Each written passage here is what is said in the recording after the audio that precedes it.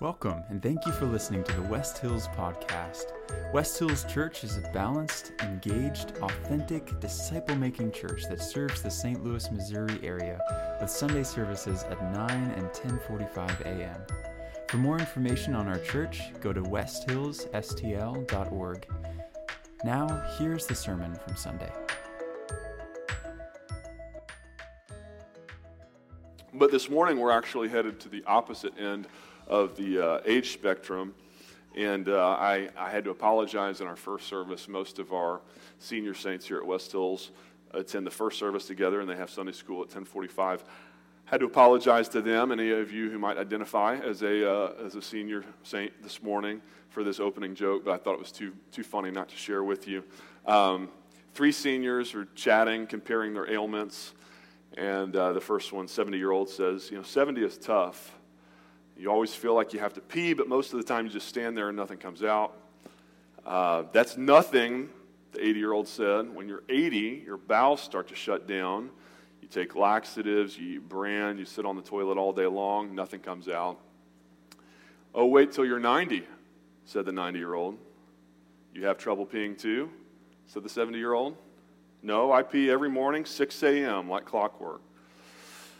So you've got problems with your bowel movements, asked the 80-year-old. Nope. Have one every morning, 6:30, real regular. Well, what's so tough about being 90 then, they asked. 90-year-old replied, I don't wake up until 7. Getting old is not for the faint of heart, or so I hear. I wouldn't know, not that I'm getting old. The guys in my discipleship group this past week, I was reminded of my own agingness. All the guys in my discipleship group are in their 20s. So when we were meeting at Starbucks, and an older gentleman, probably in his 50s or 60s, came over and told us how encouraged he was to see us young men together studying God's Word. After he left, Cole Deming turned to me and said, wow, that was really cool. I said, yeah. He said, no, that he still considered you a young man. He groups you in with us. Cole can laugh, but the Bible declares that long life is a blessing from God. Psalm 91:16. Proverbs 16:31 calls my gray hair crown of glory. That's probably supposed to refer to the top of your head, the crown, but that ship sailed for me years ago already. But don't make fun of my baldness.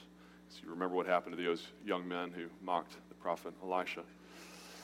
Proverbs 20, verse 29, especially sounds a lot like Solomon's message for us this morning in Ecclesiastes chapters 11 and 12. That's where we're going to be camping out in our penultimate sermon in this series. I hope it's been such a blessing to you. If you want to begin turning there in your Bibles, Ecclesiastes 11 and 12. But Proverbs 20:29 sort of, it's a good introduction, says, the glory of young men is their strength, but the splendor of the old men is their gray hair. In other words, we've really got a lot to celebrate and be grateful for no matter what season of life you find yourself in. Remember back in chapter 3, Solomon encouraged us, rejoice that God has made everything beautiful in its time. There's a time to be born, he said, and a time to die. And in between, there's a time to be young and there's a time to be old. And he says both are beautiful in their own ways, in their own times. The young praise God for their strength and vitality, for their beauty and passion, while the old praise him for their wisdom and longevity, for their perspective and contentment. When you're young, you have your whole life ahead of you to look forward to. And when you're old, if you belong to the Lord, that just makes you that much closer to being with him face to face. True life, eternal life, and paradise. So it's a win-win, either way.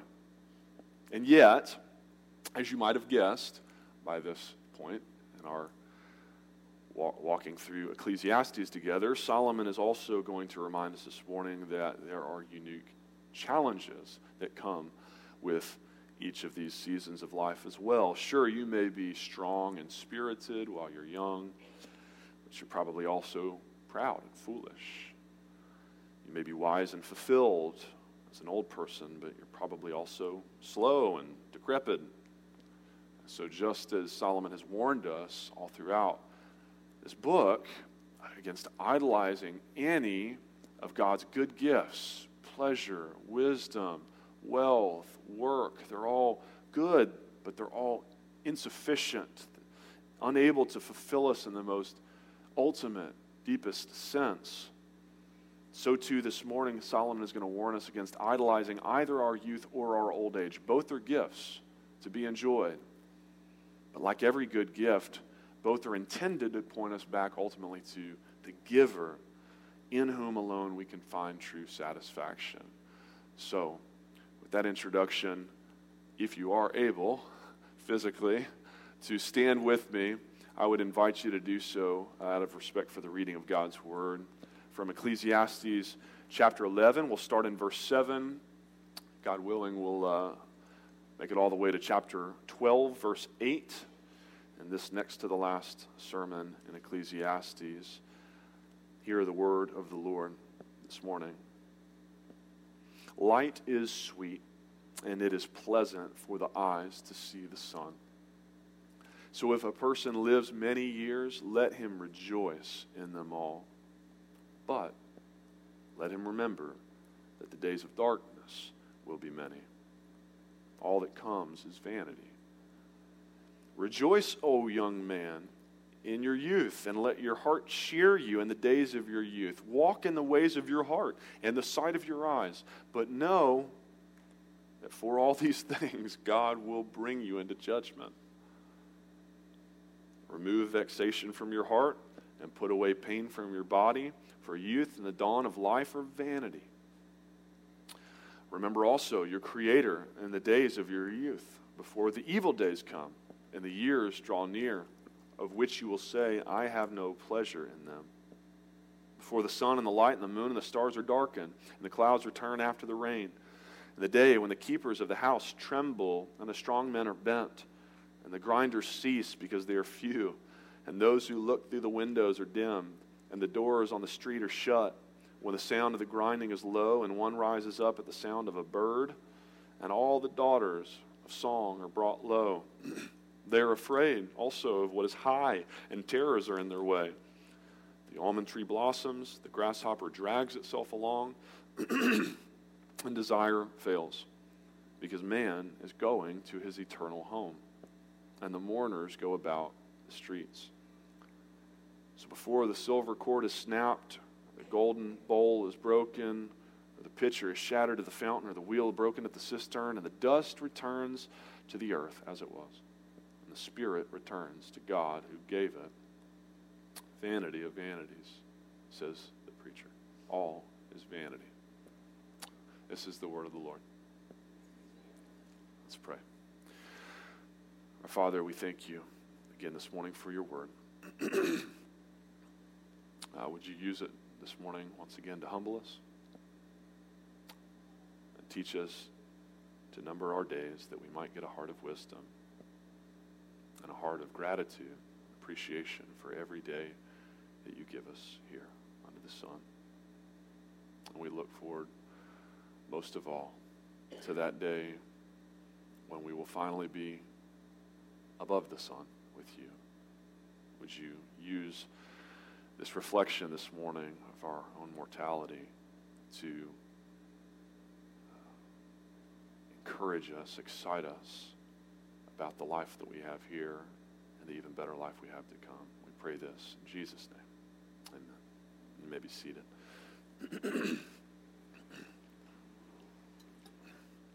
Now, you'll notice that I modified my title here a bit since Thursday when the bulletins were printed. It was clear to me early in the week in these verses that Solomon is warning us about the heaviness, about the futility, the emptiness, the bleakness of old age, aging. That is obvious. What was less clear, but became more apparent to me the more I studied this throughout the later week, is that Solomon is really warning against the heaviness, the fleetingness, the vanity, the hollowness of youth as well.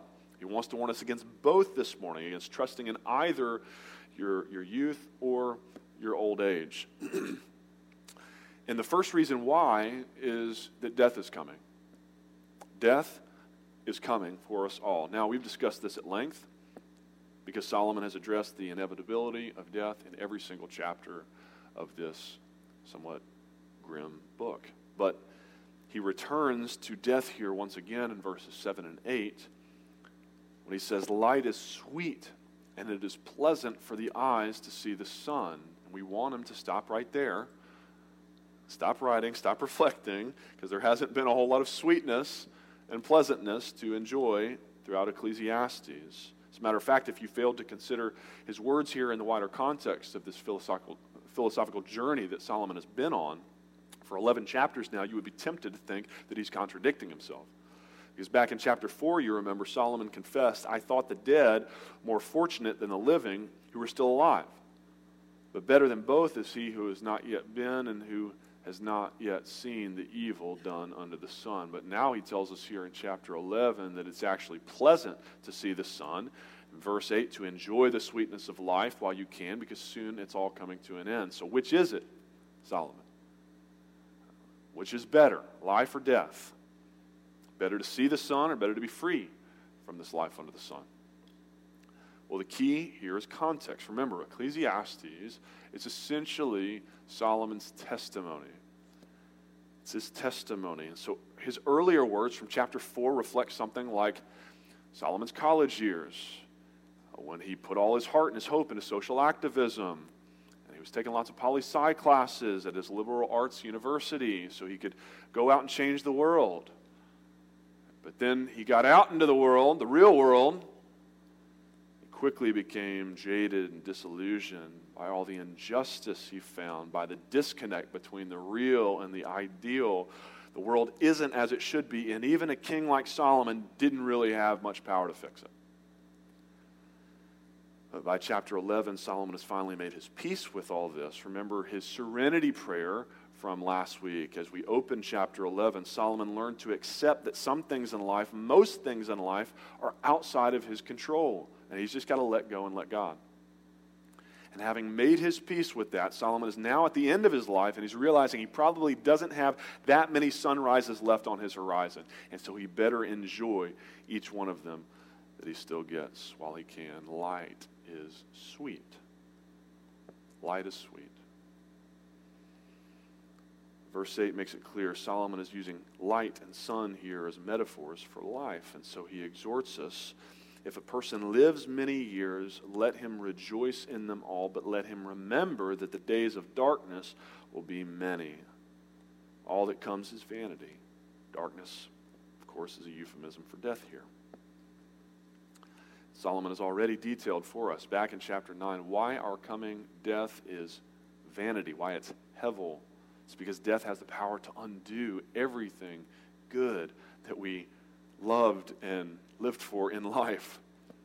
The darkness of death eclipses the light of life. The days of darkness, he says, will be many. They're going to outnumber your days here. How many years do you reckon that you will enjoy here on earth? Psalm 90, verse 10 estimates for us that the years of our life are 70, or even by reason of strength, 80. Or if you're really blessed, like June Nystrom here, founding member who started this church in her basement, maybe you make it all the way to 96. And yet, soon, they are gone, Psalm 90 says. And we fly away. And unless Christ returns soon, you're going to be dead a whole lot longer than you will spend here on earth alive. Our lives are hevel. They are transitory. They're temporary. We're here today. We're gone tomorrow. What is your life? You're a mist that appears a little time and then vanishes, James 4. Man is like a breath. Your days are like a passing shadow, Psalm 144. And according to Solomon, contemplating this, reflecting on our own mortality, just how fleeting our lives really are, that ought to provoke two opposite but equally strong and true responses, emotions within us: wistfulness and gratefulness. To be wistful is to be full of sorrowful longing, thoughtful sadness. The time that's already passed, you'll never get back. Like me, yesterday, realizing I had coached my last game ever of first grade girls soccer. I loved it. And the next time I get to Coach Ellery, she'll be a whole other year older. The time goes way too fast. Life is way too short. That also ought to make us equally grateful, though. Grateful for whatever short time God does see fit to give us down here, because we're not entitled to a single day of it. We need to remind ourselves we're not owed a single day of our lives, and yet God has given me 13,845 of them. 13,845 gifts from God. 13,845 days, sunrises I didn't deserve. And I may have 13,000 left. I could have 23,000 left. Probably not 33,000, I hope. Or I could have one left. I don't know. And you don't know. None of us knows. The psalmist says, teach us to number our days. It means the ones behind us, not the ones in front. We can't number the ones in front of us. It's to be grateful for all the ones we've lived so far. And make the most of each and every single one of them. Verse 8, if a person lives many years, let him rejoice in them all. There's no such thing as a bad day. But if God gives you life, breath today, it's a good day. If the sun is shining, it's a good day for you. Wake up every single day singing Psalm 118, verse 24. You know it? You know the song version we learned in Sunday school? It's a call and response. It's really easy. I'll teach you. This is the day that the Lord has made. I will rejoice and be glad in it. You should sing that song every morning when you wake up. Be reminded. God has made today, and it's a gift from Him. Let's rejoice in it. Be glad. Be grateful. Because you never know when it's going to be the last sunrise you will ever witness. You never know when it's going to be the last cup of coffee you get to brew and anticipate, smell, savor. When it'll be the last soccer game you ever coach. When it'll be the last cuddle that you'll enjoy. Your child can fit in your lap. The last I love you you'll ever hear. You don't know. Even the stuff you don't enjoy, Solomon says, you should enjoy it while you can. You never know when it'll be the last diaper you'll get to change. You get sentimental about that one day, wistful. The last fight between your kids that you'll break up. The last TPS report you'll fill out at work. The last rainy day when you forgot an umbrella. Solomon says one day you will lie there on your deathbed and you will long for that sensation, that feeling of the cool water drops on your skin. Just one more time. The time will be out. Life is precious. It's sweet. Let us rejoice every single day of it. Good times and the hard times, because soon enough, too soon, it will all be over. And then, number 2, judgment is coming. Solomon begins in verse 9 here by reiterating his imperative from verse 8. He says, rejoice, but whereas he previously told us to rejoice in all our years, now he is addressing specifically the young man in verse 9 to exhort him especially to rejoice in his youth. Walk in the ways of your heart and the sight of your eyes while you still can, while you're young, before you grow up and you can't get away with it anymore. Because one day you're going to grow up, you're going to have a big boy job, big girl job, boring old adult responsibilities. And if we all just followed our hearts and lived every day like it was our last, no one would ever go into work and fill out those TPS reports. So you better live it up, especially while you're young. Kids, try those backflips off the diving board now while you can. It might cost you a nose full of water. Later it will cost you a trip to the ER if you try it, right? Try, water skiing. If you can't get up, who cares? But Polly's uncle tried it when he was pushing 60, tore his glutes, couldn't sit down for almost a year. Chase your dreams. Chase your dreams now before they cost you exponentially, before it's too late. But Solomon says, before you do anything too wild, too sinful, and don't be like me and my friends, In the days of our youth, walking in the ways of our hearts, me and my friends, we used to cheer our hearts by having a laugh at other people's expense. We thought it was funny to go through the Burger King drive-thru and order a Big Mac and then get indignant when they wouldn't give it to us. The sign says, have it your way. My way is a Big Mac. Why don't you go next door and get it and drive it back over here to me? And then we go to Toys R Us. Really dating myself. We go to Toys R Us and we get all the little kiddie bikes off the racks, and we'd race each other up and down the aisles until the employees would come and chase us out of the store. Solomon says, okay, before you do that, sin, more likely, and the more common youthful ways of following your heart while ignoring God's commands.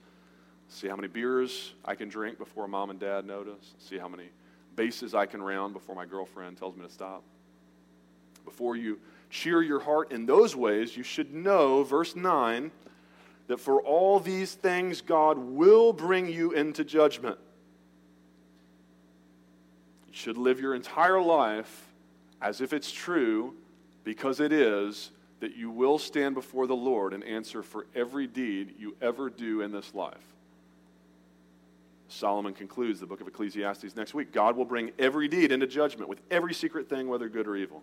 Every deed includes your youth. And I know I cannot be the only one here this morning who starts sweating when we realize that and we reflect back on your youth and how stupid you were. I got to stand up before God one day and answer for that? Oh, I was only 16. I was young. I was stupid. You were stupid and morally accountable. So this is probably a good time in the sermon to pause and remind you of the gospel, the good news that when you stand before the judgment seat on that day in God's heavenly courtroom, you are going to have one of two defense attorneys there. It's either going to be you pleading your own case before him as you answer for every single deed, good and bad, before a holy, perfectly righteous God trying to justify to him how you really weren't that bad, or you can have Jesus. Jesus there to make your defense for you. And if you have Jesus in your corner, here is his opening and closing argument. Father, I have made justification for him, for her, by my blood shed on the cross that paid for every sin. I rest my case, Your Honor.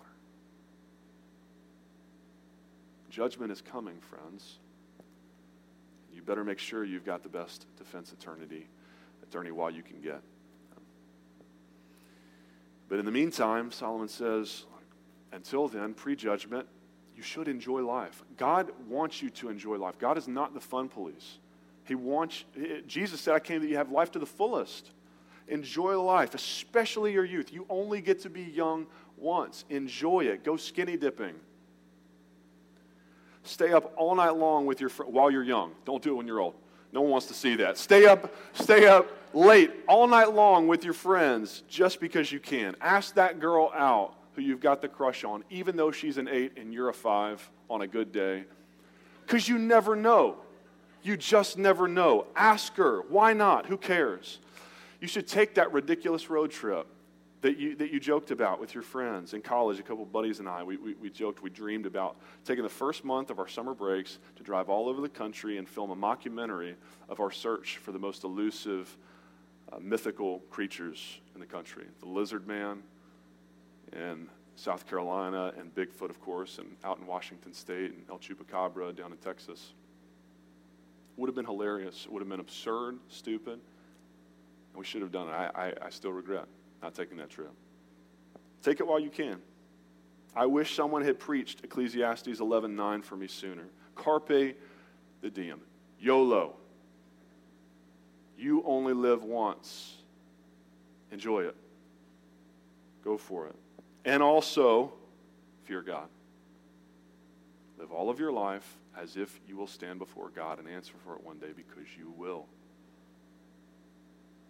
Fear God and fear the coming judgment. 2 Timothy 2:22, flee youthful passion and pursue righteousness from a pure heart.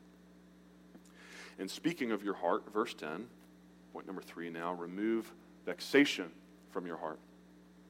A vexation is any problem that causes us worry or concern, that angers, grieves, or irritates us. And so Solomon says, to the extent that you can, remove such problems from your life, from your heart, from your mind. Remember, this is 60-year-old Solomon now, looking back on 20-year-old Solomon, who we met earlier, the college student, undergrad, who lost so much sleep over income inequality and the gender pay gap and fighting racism and homelessness. And old Solomon wants to take young Solomon by the collar and shake him and tell him, dude, just chill. Just chill, because first of all, you really can't change the world nearly as much as you'd like to think. That's hubris. That is youthful hubris. The world does not need you. We haven't arrived now, after thousands of years of human history, because you're on the scene. Jesus said there's always going to be poor people around. You can lose all the sleep you want. Fight poverty. Do it. It's good. There's always going to be poor people around. So take a breath. Relax. Keep it in perspective. And secondly, you need to realize that you don't have to go looking for problems in life. That's his point here. Vexation is coming. Trust me. Problems, they will find you in due time. He tells the young man, remove vexation from your heart while you can, while you're young, for youth and the dawn of life are hevel. Remember, they're fleeting. The dawn of your life, your sunrise years, they're beautiful. And of course, they're filled with exciting potential, but they will be short-lived. And then you'll spend most of your adult life over the hill in your sunset years, in the dusk of life where problems will abound. Vexation's coming. Dawn is easy. You wake up, you ease into the day, still in your PJs with your Bible and your coffee before the rest of the family gets up. You make your to-do list. Oh, nothing but potential here. And by sunset, you're rushing just to get that one email out that you have to get sent before you can leave the office. It got buried in the busyness of the day, so you can rush home and relieve your wife for half an hour so she can get dinner fixed, so you can get the kids fed and bathed and read to and prayed for, and the dog fed and walked and medicated, and the bills paid that are due tomorrow, and finally try on those clothes that came in the mail before the return date passes the deadline, and you've still got to discuss Thanksgiving plans so you can let the extended family know, and they can make plans, and you've still got to decide which family photos you like so you can order those in time to get your Christmas cards made. And I'm only 37, and I live a relatively very upper middle class, comfortable lifestyle, and I'm exhausted. I don't lose sleep over how we're going to solve world hunger. Between the kid who's sick and the one who has nightmares and the dog who needs to be let outside 3 times in the middle of the night and the wife who's pregnant and rolls over, tosses and turns all night and can't sleep anymore, and that's all just preparing me for kid number 3 when I'll never sleep again. World hunger has to solve itself.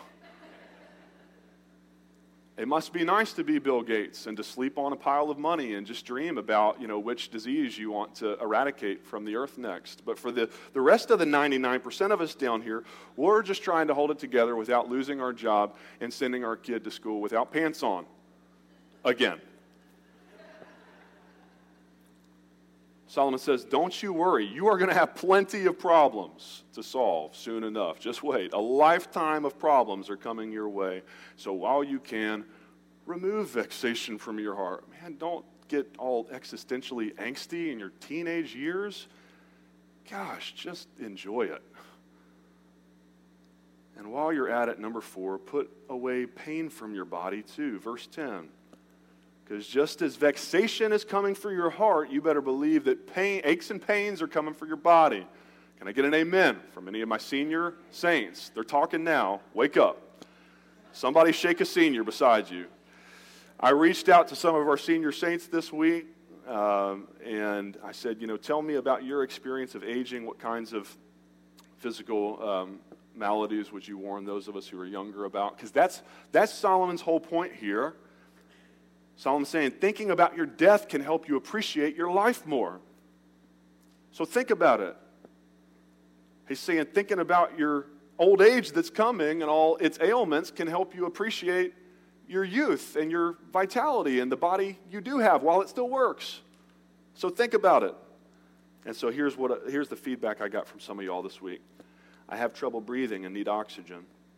This reduces my mobility and leads to a lot of problems regarding meals and isolation. I take Lasix to reduce water buildup, and this multiplies the number of times I have to go to the bathroom. It's hard to get there in time when I need to. I'm blessed that I don't have cognitive problems, at least. I don't need full-time nursing help, but many of my friends are not so fortunate, and it is a real strain on their family.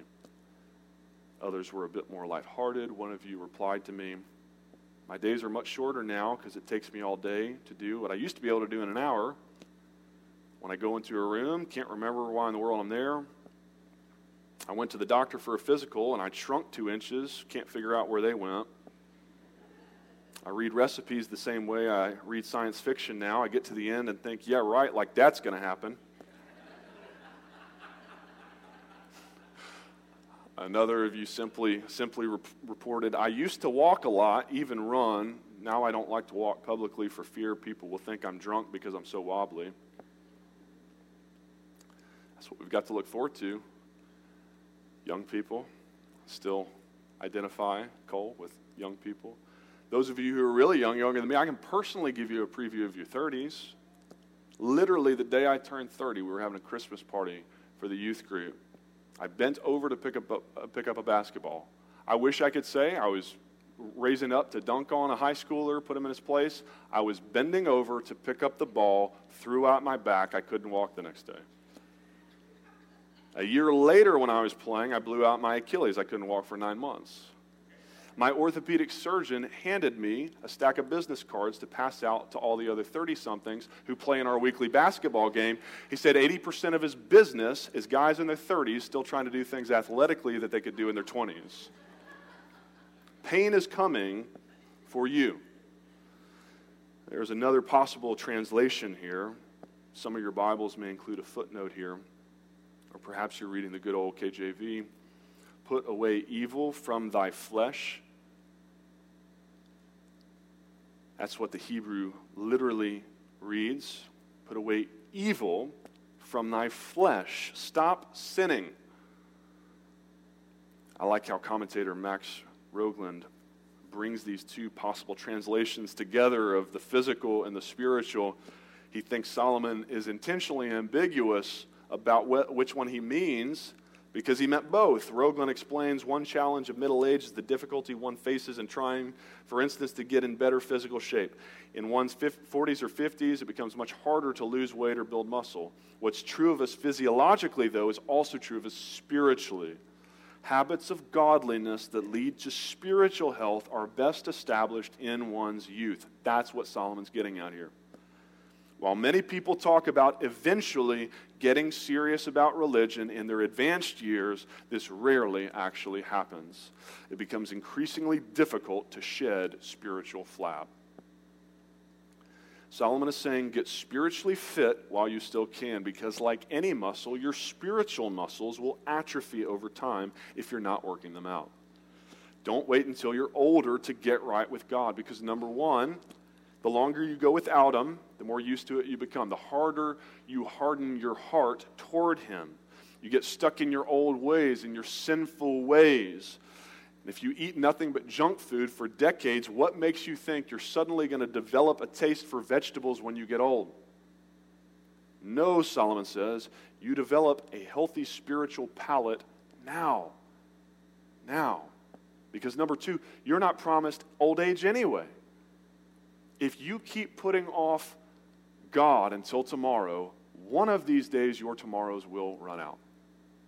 And you don't always have the luxury of knowing when that day will be. Wouldn't it be nice if you could just know, oh, this is the day? I mean, actually, it would probably be terrible to know this is the day that my tomorrows run out. You don't always get that heads up before it's too late. The deathbed conversion rarely happens. Yes, it is true that often God will, in His mercy, allow us to endure the difficulties and pains of old age the long, drawn-out physical suffering that accompanies the shedding of these mortal bodies. You say, mercy? What is merciful about God letting our bodies decay? Can't you see, friends, God's mercy in how He systematically is trying to strip you of everything else in your life that you've ever tried to put your hope in? You've trusted in your riches. How's that working for you when you're there in the hospital bed, working on your will, making plans to leave it all behind to someone else? That was chapters 5 and 6 of Ecclesiastes. You've trusted in your family. Now they're all by your bedside saying their final goodbyes because you're leaving them behind too. Can't take them with you. We talked about how you never see a hearse pulling a U-Haul. Can't take your stuff with you. You never see it, pulling a minivan either. You don't get to take people with you. Right? What about your health? Again, you've trusted in your health, your youth, your vitality. Now you can't even sit up in bed. You labor to take a single breath. And it's like God is screaming at you. Don't you get it? Everything else in your life is going to fail you. It's passing away. Your own body is rebelling against you. Your own body is breaking down, rotting off the bone in the mirror right in front of you. How much more obvious do I need to make it for you that nothing that you put your hope in this world is going to last under the sun? None of it survives the grave. You have to leave all of it behind except for me. And God's saying the instant after you take your final breath and all the lights go out for good, then it's just you and me. And God says, it's just us. And that's either going to be a terrifying prospect for you, if you don't know Jesus, if you don't know Him now, while He can still be known, don't wait until you hear Jesus say, "Depart from me, you worker of lawlessness. I never knew you." Don't wait until everything else in your life is stripped away to finally deal with Jesus, come face to face with Jesus. No, meeting Him then will be a terrifying prospect, but if you come to Jesus today, seeing Him in heaven will be a tremendous promise that you can eagerly await. Those are the two options. The most important question in your life is, what do you do with Jesus? And there's only two options. It's either a terrifying prospect, meeting Him, or a tremendous promise that you eagerly await your arrival home. Is meeting Jesus your unnerving, inescapable reality, or is it your unending, inexplicable reward? You need a relationship with Jesus before it's too late, before you expire. And that's where Solomon leaves us in chapter 12, our expiration, one long poetic metaphor for our decaying bodies. He reiterates, remember your Creator, verse 1, in the days of your youth, before the evil days come and the years draw near, of which you will say, I have no pleasure in them.